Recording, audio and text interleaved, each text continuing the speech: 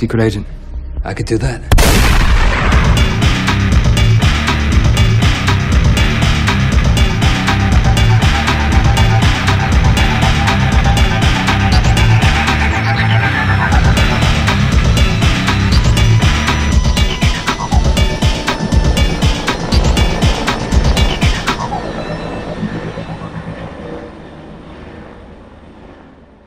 Welcome to Arniegeddon. I'm Cam Smith. And I'm Tony G. And we're here this time to take on Total Recall? I think, didn't we do that last week? I recall we did. Yeah, I think I'm a spy. Right. I thought I was a freedom fighter. Oh, you look like Kate Beckinsale. Well, thank you. That's very nice of you to say. Total Recall 2012. That's right. Hot on the heels of Total Recall 1990. Yeah. The remake that nobody really remembers happened. I'm sure they make something for that. Yeah. Now, I am curious, Tony. This movie comes out in the summer of 2012. I remember a lot of movie nerds, mostly, were very angry that they were remaking Total Recall. At the time, were you? No, not really. I thought we're right in the middle of Hollywood remaking pretty much everything. Right. So, Total Recall seemed like a natural choice, given how great a movie it is. But does it, though, when you really think of what made that movie special? Well, now that I've watched the new Total Recall, it's shone a little bit of a light on just how special that movie was. Yeah, I mean, to be fair, I don't think I was outraged at the time either, but probably because I was just beaten down after so many remakes. Like, when I'm seeing a Psycho remake, it's like, to me, there's no more, nothing was going to offend me anymore. Well, you also hadn't seen Total Recall in a long time. That's also true. Yeah, I think for me, like, the one that would really put me over the edge would be a Jaws remake. Beyond that... You know it's coming. I know. Oh, I know. I live in fear of that. But it will happen one day in my lifetime. I'm sure of that. But... So that begs the question then. When Total Recall, this remake, came out in 2012, did you go to see it in theaters? I sure did. Did you? Yes. And? I remember at the time actually really liking it. It hadn't gotten great reviews, but I remember thinking... it's not as good as the original, but I'll give it a chance, and gave it a chance, I did, and I ended up coming out thinking, no, that wasn't bad. Yeah, I remember I went to it as well, I think opening weekend on like a matinee, and I think it was the time period where matinees were cheaper, so it was definitely like a, hey, I've got a day off, I'll take the matinee price, because I remember I went alone, because no one wanted to go with me. I guess, did you go alone? No, I didn't, but you should have called, Cam. Oh, well, that would have been better. And I remember being, very ambivalent to that movie's existence. None of the trailers had grabbed me at all, or made me think this was going to be that good, but I still went, even though the reviews were lousy. And I remember just kind of walking out, and kind of shrugging my shoulders, and being like, that was definitely a movie I watched for 2 hours, and that was about it. I really, to be honest with you, have not thought about this movie since walking out of that theater. Really? I've actually discussed this with friends of mine and other people who've seen it. And I remember thinking at the time, the third act, the final battle with, I guess it was Bryan Cranston. I remember thinking that was pretty weak, but the rest of the movie wasn't bad. And I've been actually kind of a defender of this movie for the last several years. From your memory banks, do you recall which of the Arnold remakes you were more in favor of between this and Conan? This one, for sure. Okay, interesting. Yeah. I didn't really like the Conan the Barbarian remake when it came out. I mean, we'll be visiting that one at some point. Right. And I'm keeping an open mind. I think I maybe fell a little more towards Conan, but not by a lot. Not by a lot at all. So this movie comes out, as I said, the summer of 2012. It had a budget of $125 million. Why? Why would they sink a huge amount of money into a Total Recall remake without Arnold? That seems like a really weird decision. Well, I don't know. That's not that much money in 2012 dollars. It's a fair chunk of money. The original Total Recall at the time was allegedly the most expensive movie ever made at $65 million $1990. Sure. So 125 2012 dollars. It doesn't seem like it's that outrageous. I suppose, but I mean, when I look at that original, they're putting that on the shoulders of Schwarzenegger, because remember, he had like the most creative control over that movie than like anything else he did. Mm-hmm. He's coming off of Twins and Predator, and like he's really built up as an icon. You have Verhoeven, who's coming off of RoboCop. Like, I can understand why that seems like a good gamble to bet big money on, but like this remake, with like Len Wiseman, the director of the first two Underworld movies, and Colin Farrell, which have been profitable. People like Colin Farrell. I don't think either Underworld made anywhere close to $125 million. Well, that's because they didn't have the budget. That's or Colin Farrell. Yeah, that's right. But I feel like this was also the era where Colin Farrell was starting to, like, Hollywood had become insistent that he was a marquee, like, leading man. And he was just putting out, like, dud after dud after dud of, you know, as soon as they started writing Colin Farrell as weird characters, suddenly he became great. But this is the era where they're like, write him as your basic leading man. And it was so not working. Yeah, he was cranking out a lot at this time. Yeah, like once they did, you know, like some of his independent stuff, that's when he got really interesting as an actor. Mm-hmm. Around the time he did In Bruges, like that's when suddenly people went, wait, Colin Farrell is great. And he began to tip into like character roles, and it, to this day, is great. Mm-hmm. So like I really like him a lot now, but around this point in time in 2012, I was just like, this guy's a snore. I don't think I felt any more warmth towards him then than I do about like Jai Courtney or Sam Worthington now. Oh, come on. Colin Farrell is way better than Sam Worthington or Jai Courtney. Now he is. But at that era where he's doing like The Recruit, I mean, come on. Can you imagine Jai Courtney in Bruges or Sam Worthington? I don't think it would be a very good movie. No. Well, with that awareness, of course, that was kind of a wake-up call. But yeah.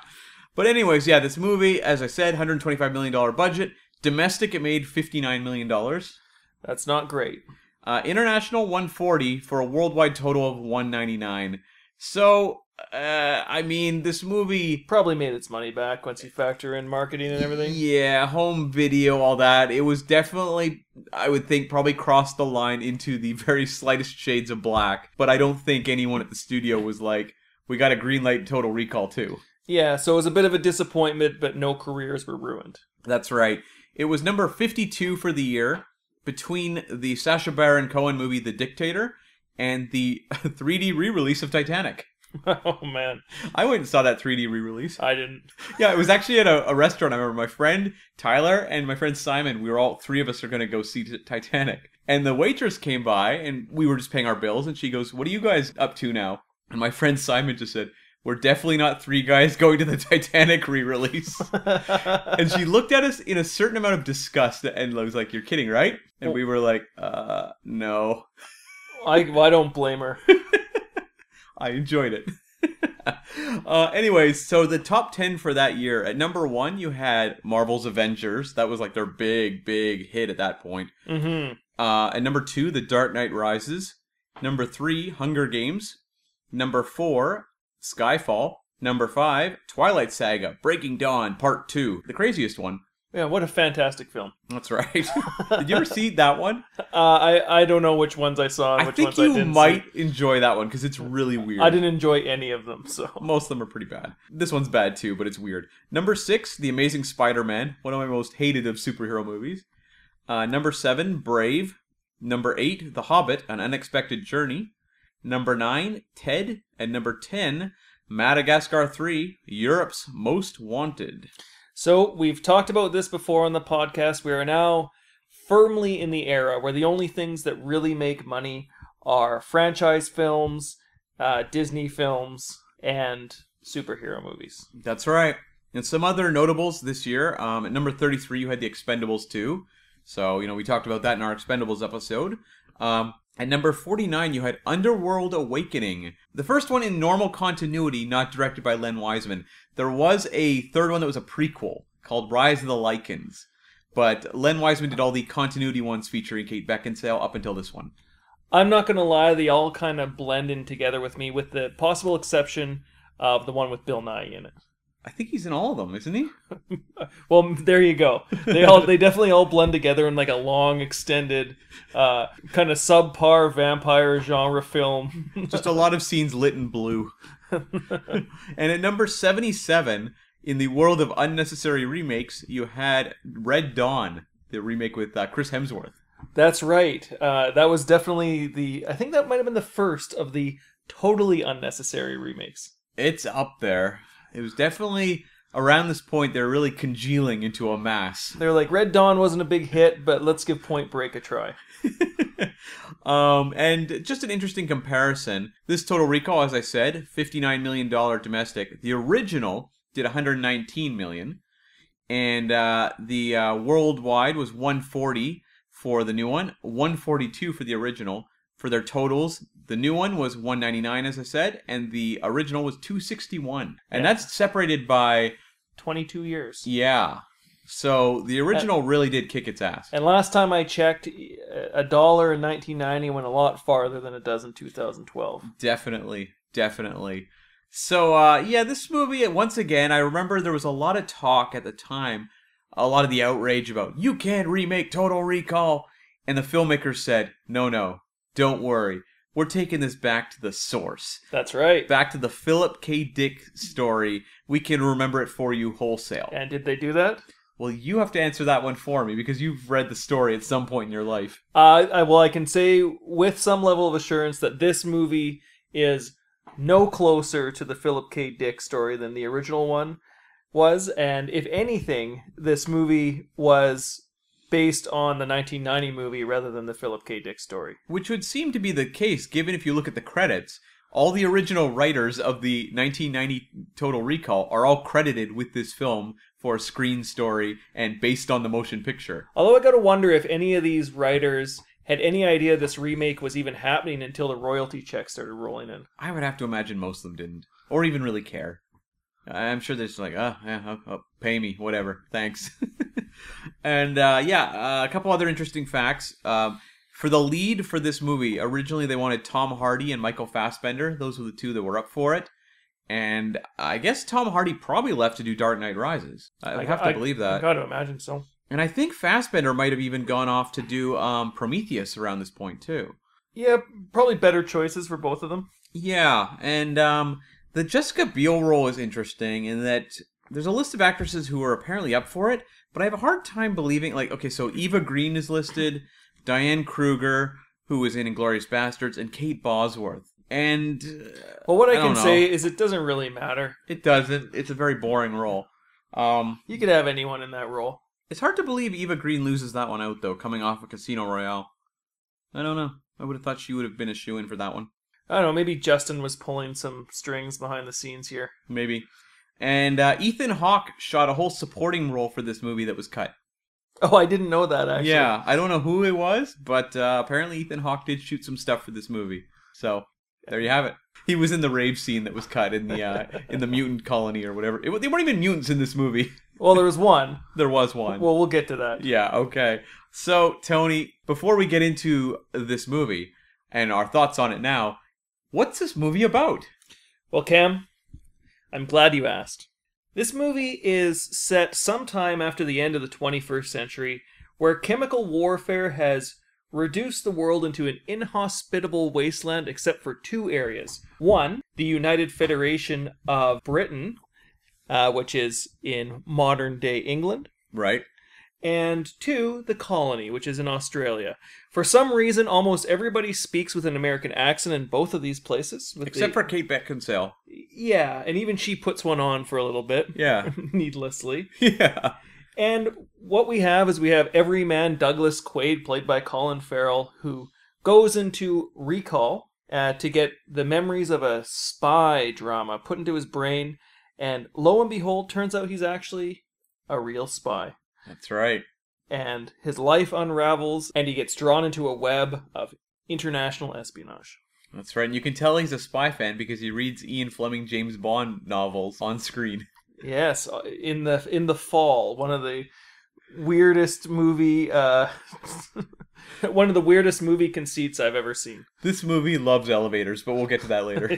Yeah, they should have called this movie Total Elevator. But now, Cam, you saw this opening matinee. Sure. By yourself. Right. Alone. Broken. You thought it was okay. Yeah. What did you think of it this time? Well, Tony, we've talked in the past, and we will in the future, about movies that are far worse than this movie. See Arnold Run is one of the worst things I've ever had to sit through in my life. It was just so dull. But very few of the movies that we've covered that were bad were as boring to me as this movie was to rewatch. This is like the epitome of like generic sci-fi blockbuster where all of the interesting, great ideas that made the original Total Recall so energizing to watch are gone. There's no charisma to any of the performances, and it just is like CG for the sake of CG everywhere. To the point where it's like, I don't even know what to focus on. It's just like, look at the screen, there's CG everywhere. And I don't know, like, Len Wiseman is a director. I don't hate him. Like, I enjoyed Live Free or Die Hard.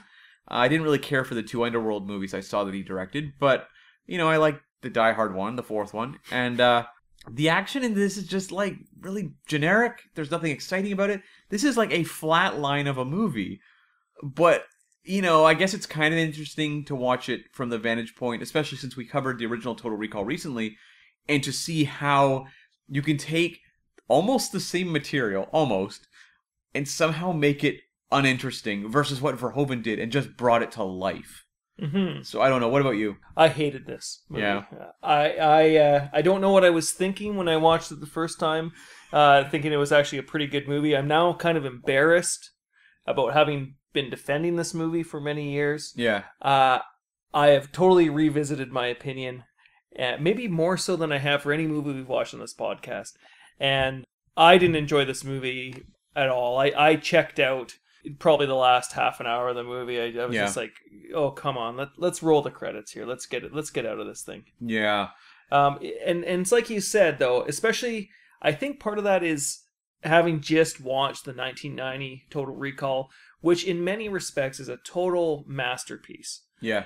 And it's like you said, you take the same material, and rather than building on it or making it more interesting or adding some original ideas to great ideas, they've just kind of taken the source material and made it worse. Made it more generic.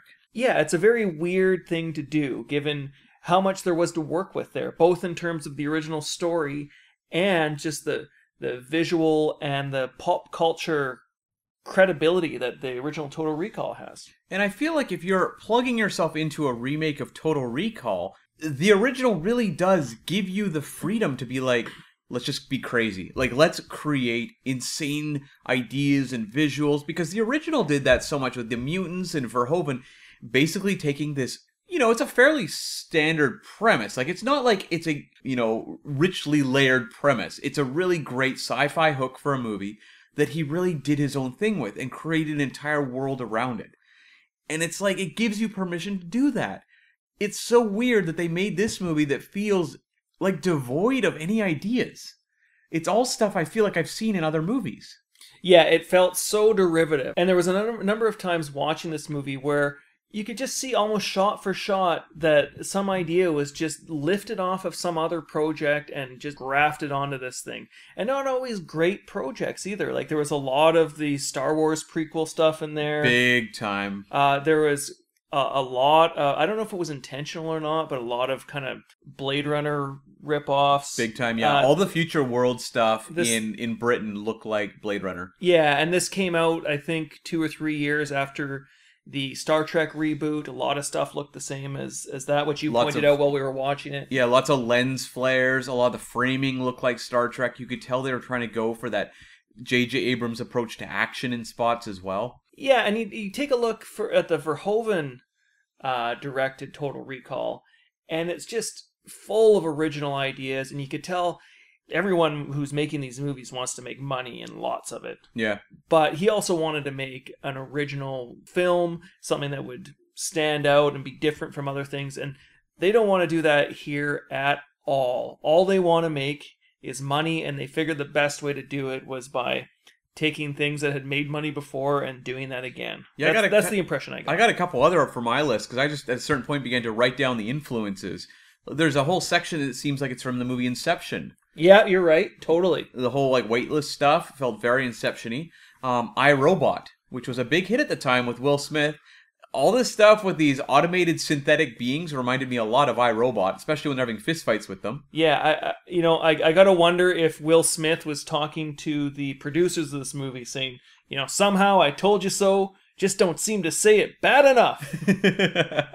And the other one, not a sci-fi movie, but there's a lot of the Jason Bourne franchise in this as well, with the handling of the Colin Farrell character. Yeah, you're absolutely right. I hadn't thought about the Jason Bourne reference there. Like, this really does feel like Len Wiseman's mashup of popular blockbusters. Yeah, and there are some throwbacks to the original Total Recall, which I actually kind of liked. There was a reference to some guy who went to Recall, thought he was the king of Mars. Yeah. There's I like that up until, like, Colin Farrell's like, I want to go to Mars. And the whole audience is like, yeah, we want you to go to Mars too. yeah, he's like, well, I could just get on an elevator. More than one. Yeah, so I mean, maybe it's time that we get into this movie. We'll give our standard spiel. If you haven't seen this movie, or if you haven't seen it in a while and you're planning on watching it, we are going to be spoiling it for you. To be honest, there's not a ton to spoil here. Normally, I'm a little bit more diligent about saying, yeah, turn us off, go watch the movie. But I mean, you can listen to us or not listen to us. It's your call. Well, it's interesting because when you talk about the original Total Recall, I feel like there's spoilers. Like, Yeah. there's genuine elements of the story that you don't want to spoil for a new viewer. Whereas, like, this one strips out all the ambiguity and all of the mysteries to that original. So it kind of, if you look at that poster and you see Colin Farrell with a gun, you're like, well, I guess he's the hero. Yep, that's it. You can probably figure out the rest from there. Yeah, I think the only thing to really spoil is that it's not a very good movie. Yeah, I mean, there's no twist to it at all, are there? Not really. Maybe the Kate Beckinsale character, but I don't know if you would... I'm sure the marketing more than gave that away. Yeah, I mean, I guess there's the twist where there was no plan really all along, and Bryan Yeah. Cranston's character was just acting as a puppet to get him into the Resistance, but it's not much of a twist as far as this kind of a what's real and what's not real philosophical sci-fi adventure is concerned. Well, the original did present, I believe it was like 3 moments that really did, push the audience to consider, was this a dream? Like, was Schwarzenegger still plugged in at Recall? And it left it open to a certain degree. Whereas, like, this one has one scene that could not be less convincing if it tried. Yeah, there's not a lot of ambiguity here. No, like, it's just devoid of it. But that just, like, begs the question then, like, why remake Total Recall? I don't know. Maybe we're missing something. I came out of this movie. That's kind of what I thought. I thought, man, like, maybe I'm just not the target audience. Maybe I'm too dumb for this movie. Well, it's interesting because the 2 writers that, took that original script and rewrote it, like, they have some credits I like. Like, Kurt Wimmer was, I think, the primary writer on this one. He directed the movie Equilibrium, which people like. I'm not a big fan. He also wrote and directed Ultraviolet. I should have thrown back to Equilibrium, actually, because there was a lot of Equilibrium-like scenes in this movie as well. That's true. Yeah, and he also wrote Salt, Law Abiding Citizen, Sphere, and Point Break 2.0. So in retrospect, I really don't like anything he's done, I guess. But the other writer, Mark Bombach, who also co-wrote this one, he wrote Live Free or Die Hard, so that's the Len Wiseman connection. But he also wrote Dawn of the Planet of the Apes and War for the Planet of the Apes, 2 movies I love. And he also wrote The Wolverine. Well, I like the chunk of those movies. I like the ape ones. Did you not like The Wolverine? Yeah, okay. It wasn't the strongest X-Men movie, I didn't think. No, but it was... I think I liked it a lot because it was, the follow-up to X-Men Origins Wolverine, which was so terrible. Oh, maybe that's what I'm thinking of. I always get them confused. No, the Wolverine's the one in Japan. Oh, yeah, no, I didn't really like that one much either. Fair enough. But, like, I do think he has some talent, so it's just weird to see... 2 writers. Kurt Wimmer, I don't really like him very much in terms of his output, but I will say it has a very specific feel to it. This movie feels too generic even for him. Although it's interesting with Len Wiseman directing, the number of times that people landed the way they would land as if they were in an Underworld movie is kind of uncanny, isn't it? Oh, he is big on, like, weightless CG, where characters just, like, drop 7 stories and land straight on their feet. Yeah, or with one leg bent and with the other leg stuck out at an angle, maybe punching the ground. Yeah. Prefer, if it's a female character, almost certainly wearing platform shoes. Of course. I mean, and also there's like a scene on the Fall. The Fall is this big elevator that connects New Britain to the colony. In the most implausible science fiction conceit I think I've ever seen in a film. Well, lay it out. What is the Fall, Tony? Well, the Earth, following the chemical war, like I said earlier, has been totally decimated except for a more or less idyllic Great Britain or England. I'm not really sure how far the new British Federation goes. Right. And then there's Australia, the colony, which is a crowded place where most of the workers, I guess it's like a suburb, Right. and people commute from the colony to the United Federation of Britain. How do they do that, Tony? They fall through the center of the earth. Does Brendan Fraser guide them? I wish. The Core was a way better movie than this. The Core? I was thinking Journey to the Center of the Earth. Oh, I was thinking DJ Qualls. People often mix those two up. Yeah, sorry. I forgot how many Center of the Earth movies there were. You know, in retrospect, I think I like The Core more than I like this movie by a fair margin. So do I. Yeah. But yeah, anyway, so what it is, it's basically a commuter train that will drop you from Australia directly through the core of the Earth and get you to your job in 17 minutes with a slight shift in gravity about halfway through. Yeah. They didn't really explain how they dealt with the 6,000 degrees Celsius temperatures in there. Yeah. Or how they got this thing built, or how this is in any way a more effective means of transport than just, flying, I guess, or having a rail car on the surface that's maybe cut off from all the chemicals. I don't know. I thought it was an extraordinarily stupid idea. So it's like 17 minutes from one end to the other, right? Yes. How fast do you have to go for that to be the reality? I think it's fast enough that everybody who was on that thing would have their skin peeled back and plastered to the back of this mid-earth train car, whatever it is. Right. I can't speak enough about how dumb an idea this is.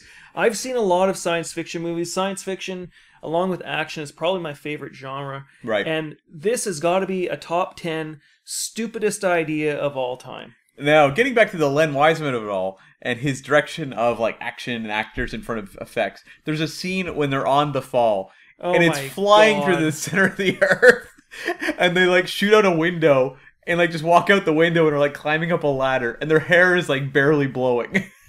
Yeah, like okay, even if you don't think it's a stupid idea. No, it's a stupid idea.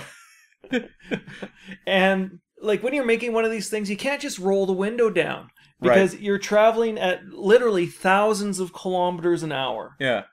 Not to mention the fact that, the center of the Earth is literally as hot as the surface of the sun. Right. Well, give or take 1,000 degrees Sure. Celsius or so. Now, this is an Arnold Schwarzenegger podcast, so I could maybe believe that Arnold Schwarzenegger could step on the outside of this thing and survive and fight some bad guys, give some one-liners.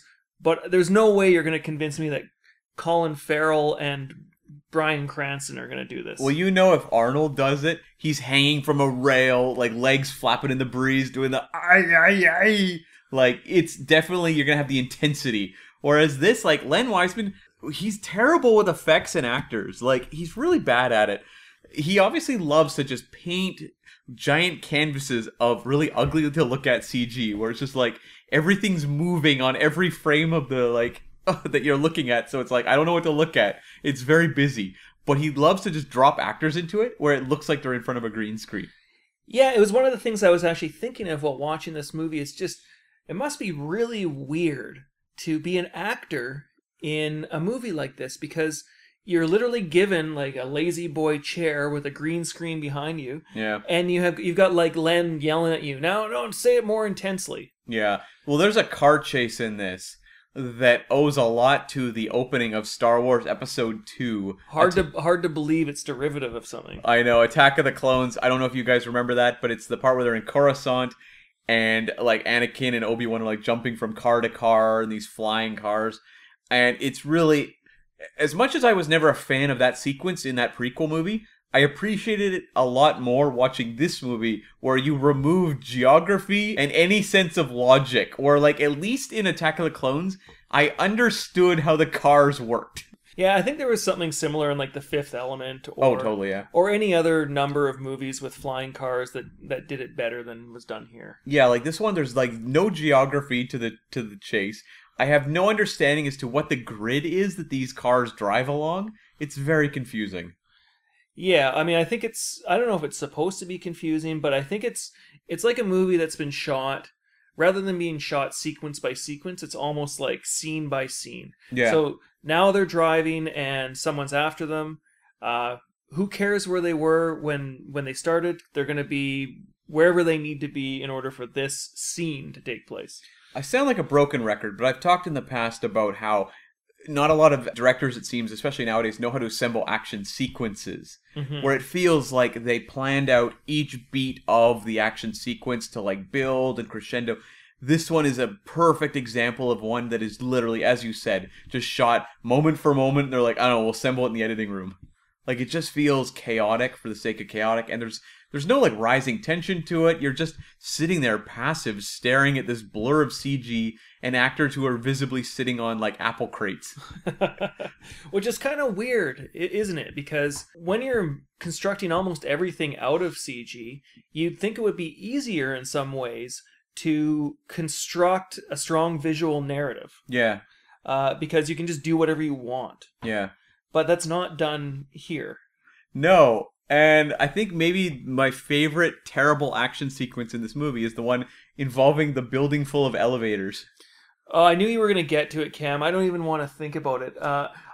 What kind of puzzle-crazed society is this, where they've constructed a building that is like almost entirely small elevators that come at every direction and seem to exist on some sort of grid that makes no coherent sense and just fly around like willy-nilly?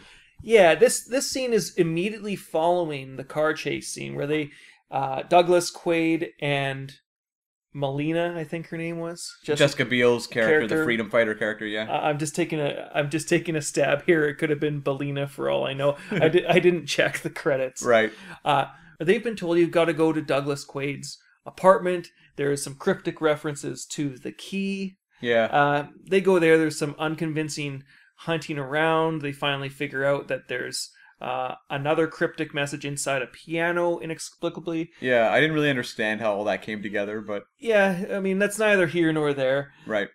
And then, the cops come again, or I guess the United Federation officers, and they need to make a daring escape. And they get into an elevator like we've seen in so many action movies, and they climb into the elevator shaft. And that's where we learn that this building is made entirely of a lobby and Colin Farrell's apartment, because everything else is an elevator, apparently. Yes. And they exist on, like, no, it seems, any kind of coherent track system. They just literally are flying all over the place. It's like the magic door systems in Monsters Incorporated. Like, it's just like doors everywhere the eye can stretch. That's what it's like here. It's just elevators everywhere, flying left, right, and center. Yeah, who is on these elevators? They're going very quickly all the time. Because you know what? Like, when I go to a building and I push, if I'm the only person there and I push the button, yeah, you can hear the elevator kind of start to work. Yeah. Right? The elevator slowly comes down to the floor that I'm on and the doors open up. Yeah. And then I push a button. Yeah. And the elevator will take me to that floor, maybe with a stop along the way to pick up another rider. Right. The elevators that I'm familiar with don't just continuously go up and down and around to random floors without anybody on them, and they certainly don't cross paths with each other on a regular basis in near misses that with sufficient force to rip the arms off of battle robots. I want to see the engineer who put together this elevator system, because it's like a diseased mind came up with this setup. Yeah, it's like MC Escher made an elevator system. How did anyone in the design phase of this movie, sitting there plotting out this idiotic sequence, go like, yeah, this makes sense? Well, I will say, I mean, it actually reminds me of a scene in Galaxy Quest. Remember that one? The Sigourney Weaver... Right, the comedy, yeah, the like really goofy comedy, yeah. Yeah, where they have to go into the bowels of their ship. Right. And they need to go through a sequence of pneumatic presses that are just going up and down called the Chompers. Yeah. Which was a parody of how, like, there's these kinds of needlessly dangerous, useless equipment in the bowels of, I guess, Star Trek ships. It reminded me exactly of that. And that was a comedy. That was a parody. Yeah, that's a funny movie commenting on the absurdity of these sorts of concepts. This movie has zero sense of humor. The original Total Recall is actually pretty funny. Like, Verhoeven is a funny guy in his and his movies have that wry wit to them. This movie has zero sense of humor. And so when you throw in something this stupid and absurd, it just seems that much more weird. Are we being too harsh on this movie? No, we're Ken? not. No, this movie's not good. Like, it's really boring. I'm wondering, like, did maybe we just got it on a bad day or something like that? No, I don't think so. I think this is a lousy movie, and that never once justifies its existence. Yeah, I mean, I'm in agreement with you, but now I'm thinking about how I felt when I first saw it and how you felt when you first saw it. I wasn't, like, over the moon when I saw it, I for wasn't sure. over the moon, but I didn't hate it. And so why do I hate it now? I'm really questioning my own identity and my own existence here. Maybe because, the experience of doing Armageddon, revisiting all of these classics, you're seeing more like, wait a second, that's what those ones did well, as we talk and break them down after the movie. And then you watch this one, you're like, wait a second, none of this works. Like, there's nothing about this movie that's, like, interesting in any sort of logical way, or even from a character point. Like, was there an interesting character in this movie for you? Was there a performance that was fun? No. Like, that's the thing. There's nothing. There's nothing to hold on to. And if you give me a goofy, dumb movie with something as absurd as that elevator sequence, but you throw in characters that I actually find fun to hang out with, suddenly I'm having a little more fun. Whereas in this case, Colin Farrell's blank slate, and Jessica Biel's about the same. And so all I can focus on is the weird world building because the characters aren't engaging me. Maybe the best way to do this is to do a little bit of head-to-head with the Total Recall 1990 and Ooh, I Total like Recall this. 2012. Yeah. So we'll take some scenes maybe that are similar Okay. or the same in the two movies, and then determine which one did it better. Okay. I have a suspicion. Yeah. It's going to be a blowout for who's the gonna come 1990. on top, but, I think it's worth the exercise. Sure. Okay.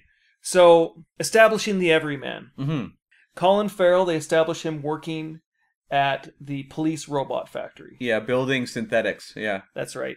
Arnold Schwarzenegger, they establish him as having giant biceps working a jackhammer. Right. Okay, well, the Arnold one's way more fun. I would say the Colin Farrell one is more functional from a screenplay point of view, establishing his tie-in to the villain plot. That doesn't make it more interesting. That doesn't make it more fun to watch.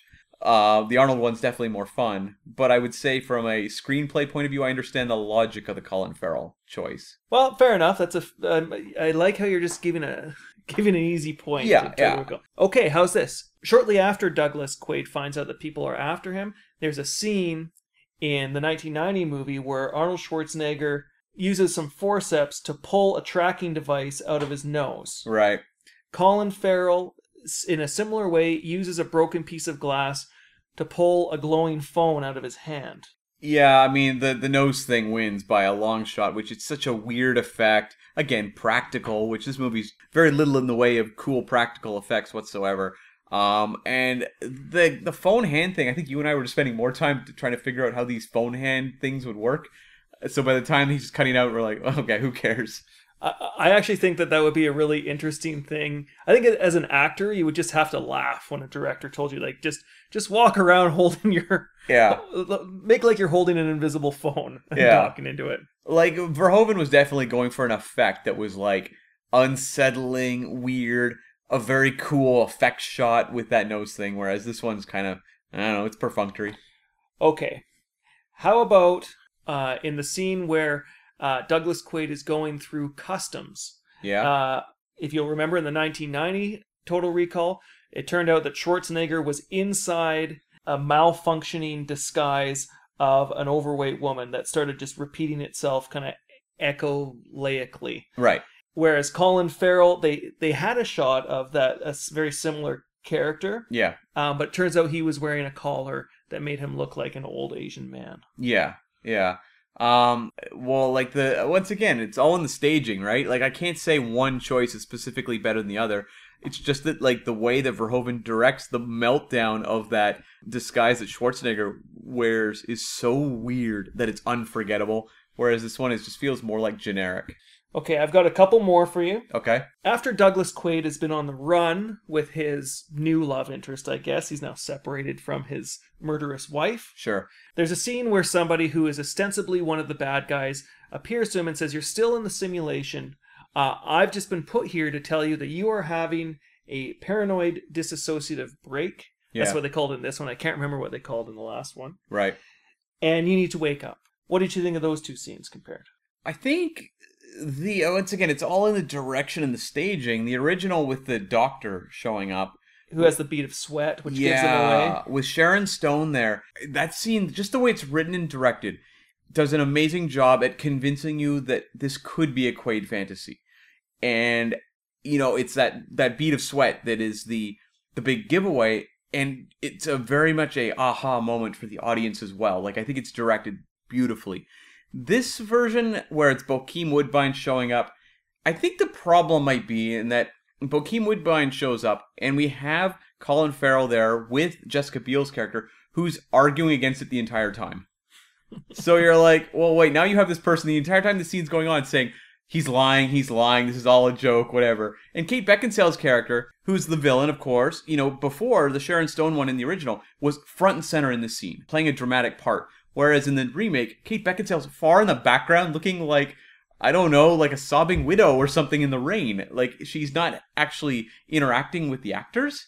Yeah, it's interesting, too, in this case, because they're trying to take him alive. They're trying to make him give himself up. Yeah. But they've already established that there's some kind of gun that will shoot basically like a magnetic rope around you and capture you. Yeah. And they're totally surrounded. So Yeah. it's not clear to me why they really care if he thinks he's in the simulation or not. Why not just throw some knockout gas or a electro rope or whatever it is there? And it's too overblown. The original, it's a simple scene. It's a room with 3 actors. Mm-hmm. This one, it's like there's robot men around. There's like an army of people all around.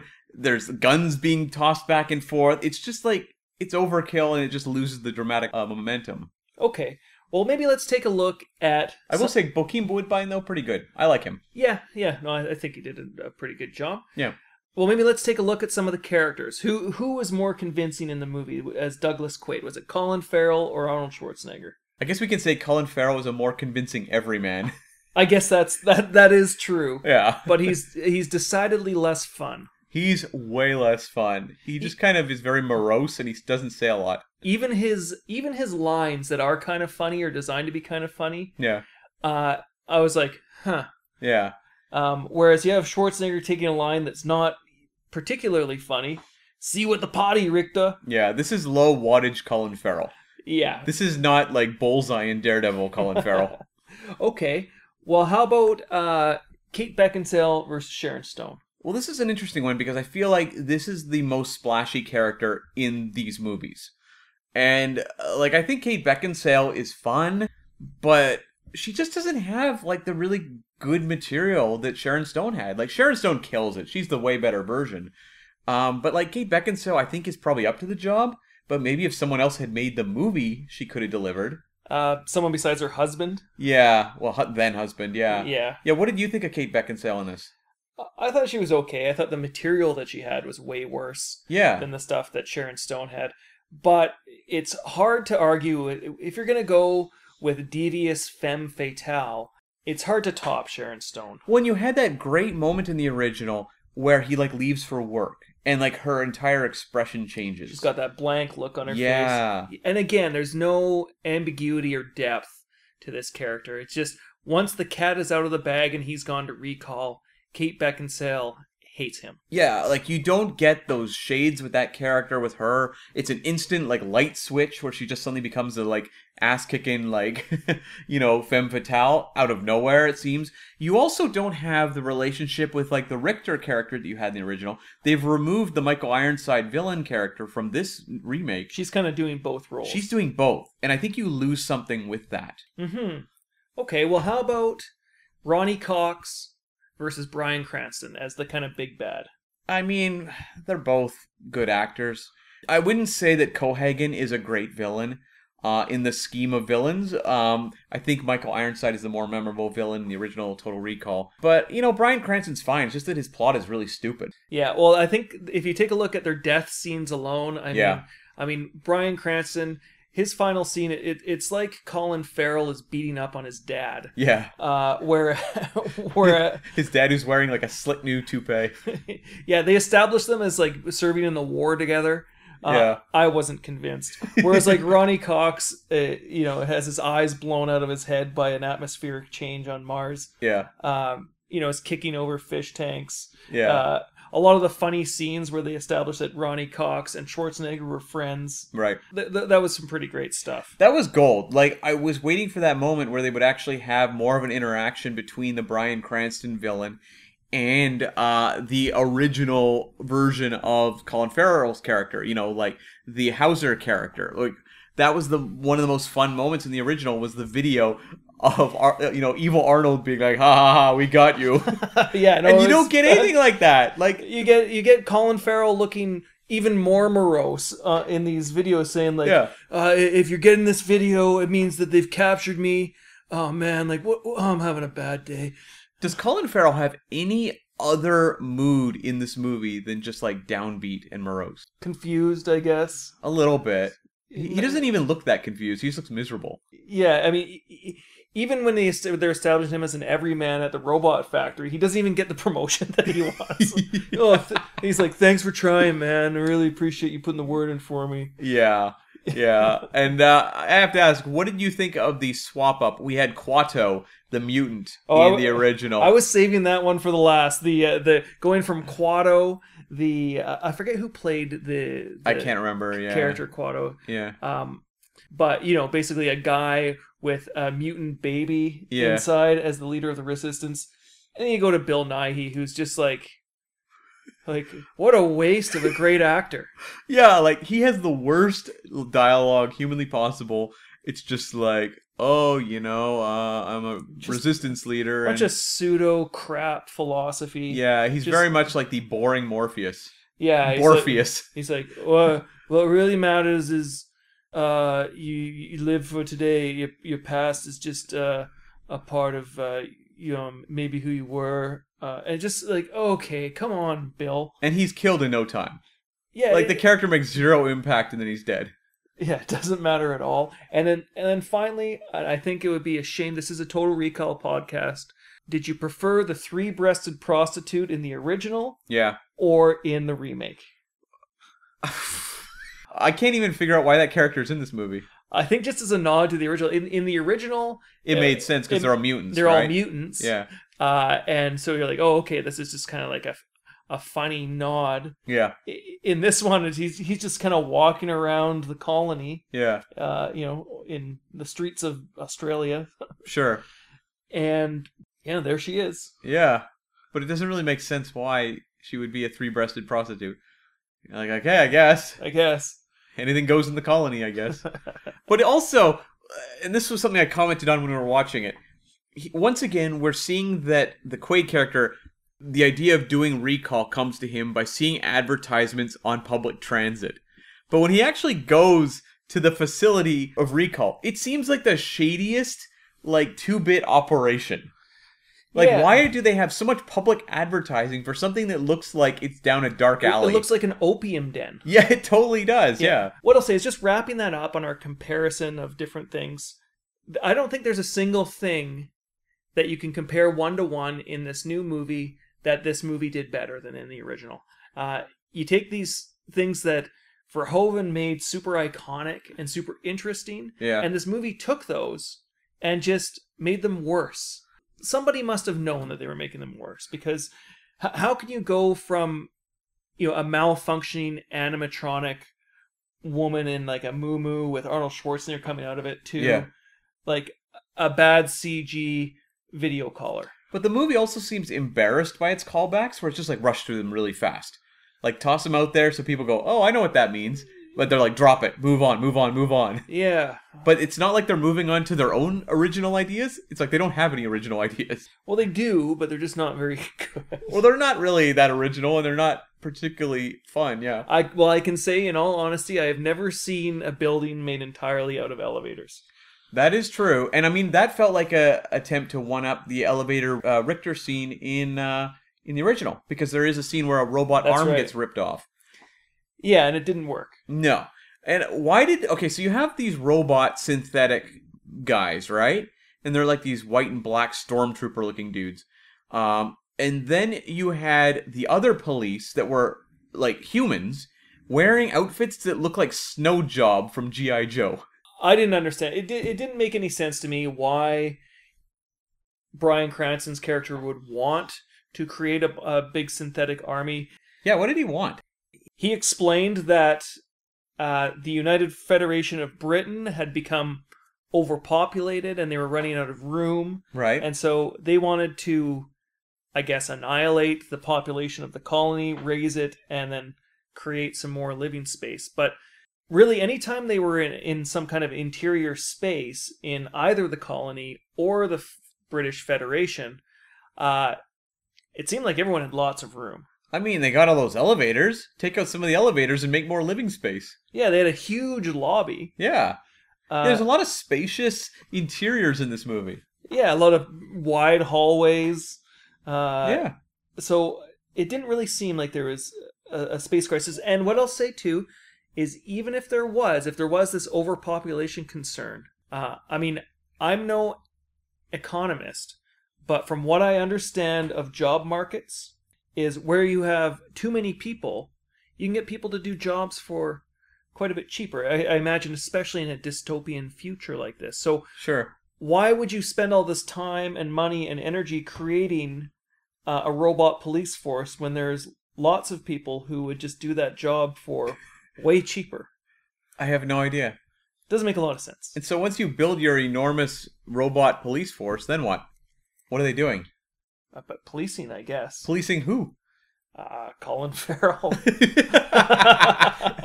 I like that there's like a real space problem, but like Colin Farrell can fit a grand piano into his apartment. Yeah, and so again, you want to compare the two. I mean, that's the resistance subplot in this movie where there's supposed to be a kill code Yeah. that's inside of Colin Farrell's brain that will shut all the synthetics down. I don't know why you couldn't just reboot them with a different code. I think the code was Order 66. Yeah, exactly. I've never seen that before. This felt so Attack of the Clones, though, Yeah. with like Palpatine and his Grand Army. Oh my god, it felt so much like that. They even looked like the clones from They did. the Star Wars prequels. Yeah, But and you compare that to the grand plot in the original Total Recall, which is we're going to reactivate this weird alien machine we don't really understand that's going to create atmosphere on Mars. yeah. I mean, there's no contest.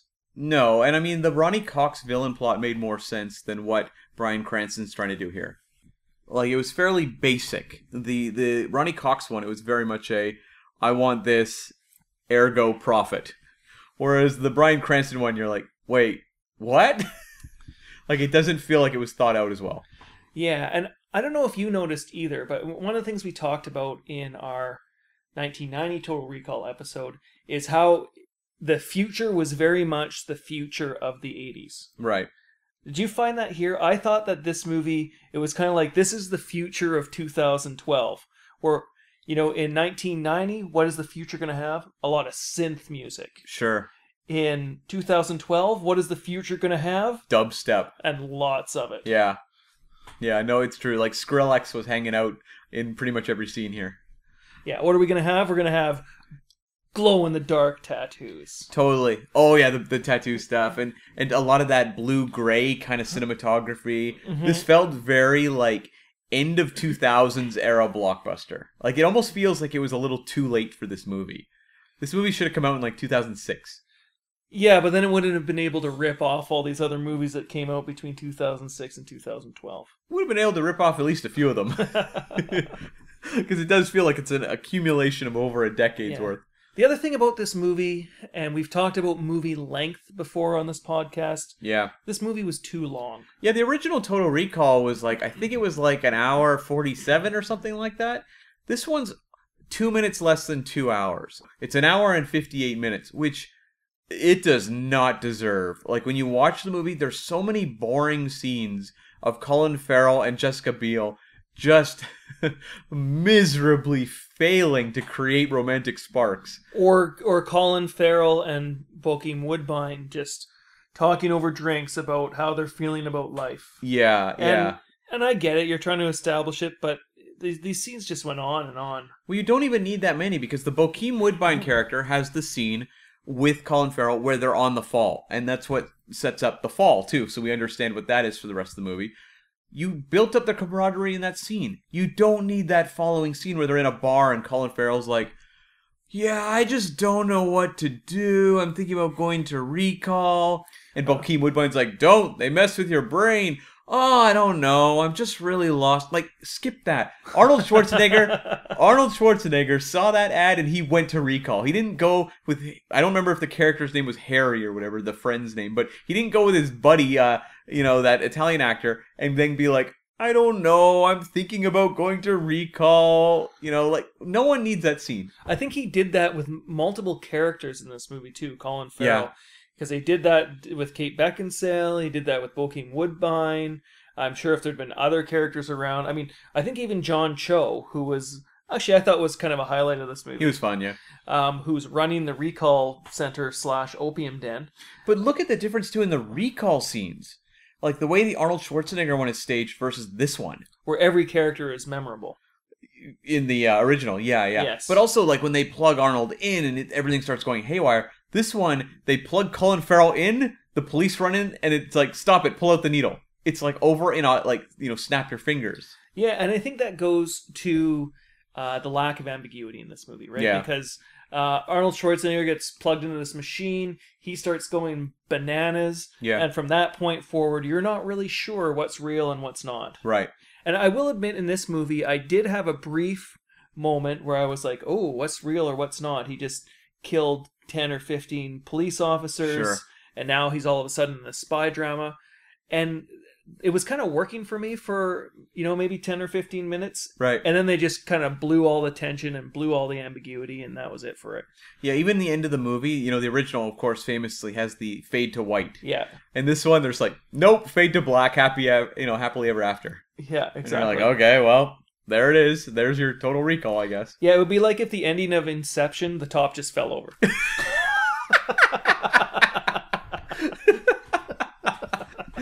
Yeah, like this movie it doesn't feel like it has any aspirations.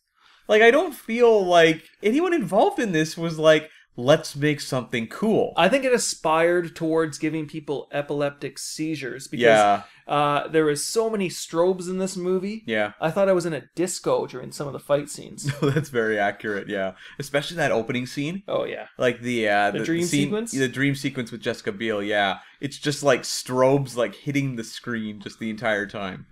Again, that feels very post J.J. Abrams Star Trek to do. Yeah, it just drives me nuts when I see a movie like this because I'm like, you have good actors. You have, I'm sure, people in your art department that are talented. You have a writer that I liked some of their work. And it's just like, to what end? Like, what did you get out of this? When you have this whole climax, this really lousy climax on this elevator, and then it's like falls to the ground in a really crappy looking CG explosion. We got some like early 2010s mandatory CG enhanced parkour. It would be hard to imagine a 2005 to 2015 action movie without a bunch of unconvincing parkour in it. Yeah. But it all just kind of collapses into this heap of CG nonsense, and you're left with like, so what? Like, what was the big like hook to this movie when it's over? Like, why do I want to revisit this?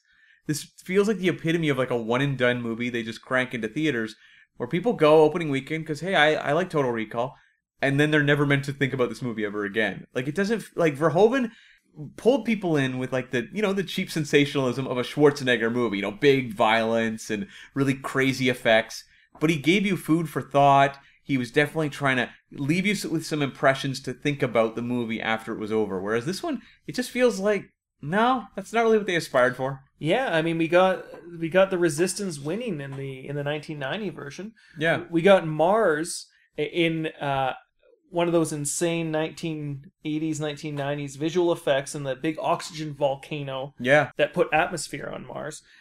You got nothing. I don't really even know what they accomplished in this movie. What did Colin Farrell's character accomplish at the end of this movie?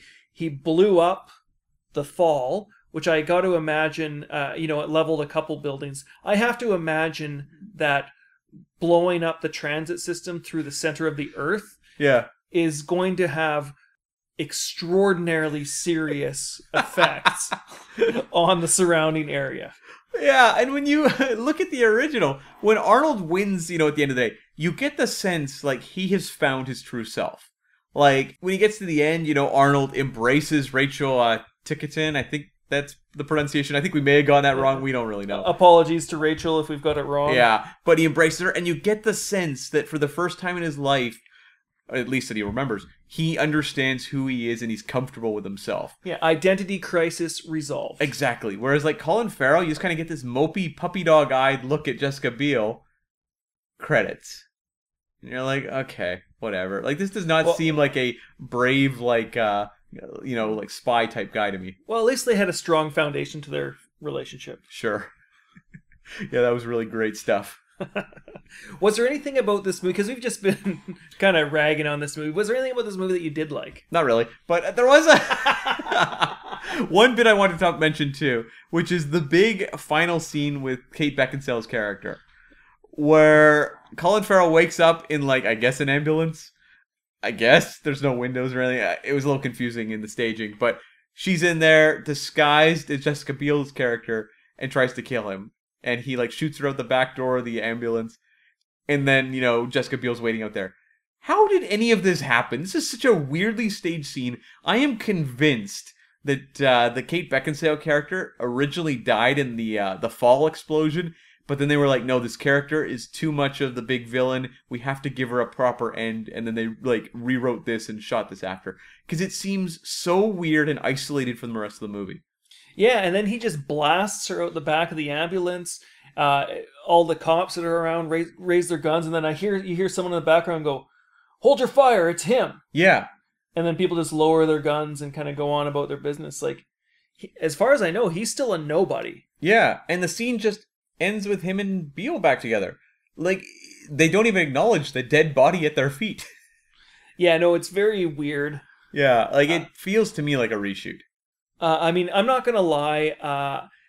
Like I said at the outset of this podcast, the last half an hour of this movie, and I know I should probably be paying close attention throughout because we are going to do a podcast on it later. I was kind of checking in and out. I caught myself, my eyes glazing over during that whole fall scene. And Yeah. I'd come back in and be like, oh, yeah, Bryan Cranston's still alive. Oh, yeah. Kate Beckinsale's, is she dead? Oh, she's gone. Well, now she's in an ambulance, so she must have been alive. So it all just kind of melded together. I kind of got the point, and my brain shut down for about 20 minutes. So was there anything that you did like that you take away from this movie?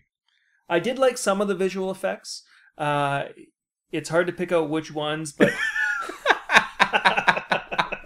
no, there's a strong. That's the kind of thing you'd want to put on a DVD cover if you're marketing this movie. Like, yeah, I did like some of the special effects, but I'm not sure which ones. Tony G, Arniegeddon podcast, right? But I liked some of the tech. I thought like the camera bomb thing was pretty cool. Yeah, I thought some of even though they were pretty derivative, like some of the shots of the city with like the rivers going through it and the boats on it that were kind of neat, and there were some interesting action pieces. I mean, I made fun of the parkour. Some of it was kind of interesting, but for the most part, it was not. There wasn't a ton to recommend it for me. Yeah, I mean, yeah, there are some nice locations here. I'm not big on a lot of the sets they made. A lot of the sets are kind of ugly and overly busy. But when it came to actual locations they used, there was some nice ones. Yeah, it had that thing where it couldn't really decide between that used future aesthetic that you get in Blade Runner and probably some other Philip K. Dick type movies, and then also like the utopian future where everything's white and glowing. Yeah. It kind of switched back and forth between those two things intermittently, and they didn't do what you would expect, which is make the United Federation of Britain all clean and white, and make the colony all dirty and used technology. Yeah. It just kind of, wherever you were, it was more or less the same, just a mishmash of that stuff. Yeah. But other than that, like, I thought John Cho was kind of fun. I don't know that I got much else. Like, really, I don't think I got anything else out of this movie. I can't say even, like, I like the score, which was, as we said, basically just dubstep music. I didn't like a lot of the cinematography. A lot of it was really ugly. It had that, if it wasn't the blue-gray kind of look, it was the, like, pea soup green kind of look to it. Yeah. It just was kind of ugly. A lot of strobes. I don't know. Even on, like, the technical end, I really don't really like this movie. I don't know. There's not much there. I can't even say, like, normally I would say maybe, like, the Kate Beckinsale character could have been fun, but I didn't really think she had anything fun to really do. And her big, like, line, I guess her supposed to be, like, maybe quotable line, I thought was terrible. The "I give good wife." I didn't even know what that meant. I didn't understand. I thought the character was having some sort of mental break. I thought I misheard the line. Yeah, no, that's exactly what she said, and I feel like that was supposed to be her catchphrase. Oh. Well, it's not very good. No, it's terrible. There's not a good, like, catchphrase in this entire movie. And so, like, when I think about this movie, my memories of it will be two things, both involving elevators. Yeah. The stupid fall and the stupid room of, like, building of elevators. Yeah, too many elevators for one movie. I give this movie 1 elevator out of 5. This elevator's still under repair. Yes. Will not reach top floor. Okay, so I think that wraps us up for Total Recall 2012. Now, Tony, what are we doing next time? Next time we're going to celebrate the holiday season with the only movie that Arnold Schwarzenegger has ever directed. And that is the made-for-television movie remake of the 1945 classic Christmas in Connecticut. Now, I've never seen this movie. No one has. But we'll find it and we'll figure out a way that you guys can watch it or figure out a way to get it. If I believe it is on Amazon Prime. And there are a couple other services offering it, especially if you're in the States. In Canada, it's a little iffier, but I think it might be on Amazon Prime. Yeah, and if you're in Europe, you're on your own. Sure, yeah. Just Google it. There are services online that you can stream it at for free, so it's out there. Yeah, or we did find it for sale online for $15, but we don't want anyone listening to spend $15 on this movie. Yeah, we're not going to. We're going to find another way. Or, you know what, the alternative is, if you can't find a copy of the 92, watch the original, which I've heard is genuinely great. And then you can hear us talk about what the remake did different. Yeah. More than that, I mean, I'm actually way less interested in the movie itself than I am in seeing what Arnold does when he's behind the camera. Sure, yeah, because we only got one other example of Arnold directing, and we haven't talked about it yet. It's an episode of Tales from the Crypt. That's right, yeah. That'll come later down the road, but yeah, it'll be interesting to talk about Arnold as director. Yeah. So, yeah, I'm looking forward to that. Okay, you can of course reach us at arniegeddonpod@gmail.com or on Twitter at arniegeddonpod. You can also leave us reviews wherever you get your podcasts. It helps us out hugely for getting us, listed on rankings of movie podcasts and all that sort of stuff. Now, Tony, how do they get hold of you? You can find me, Tony G, that's Tony like the name, G like the letter, at arniegeddon.com. Feel free to also download us direct from the source if you don't like your streaming service. It does happen. That's www.arniegeddon.com. And you can, of course, find me on Twitter at CamV as in Verhoeven. Boy, do we miss you, Smith. Okay, we'll be back with Christmas in Connecticut 1992.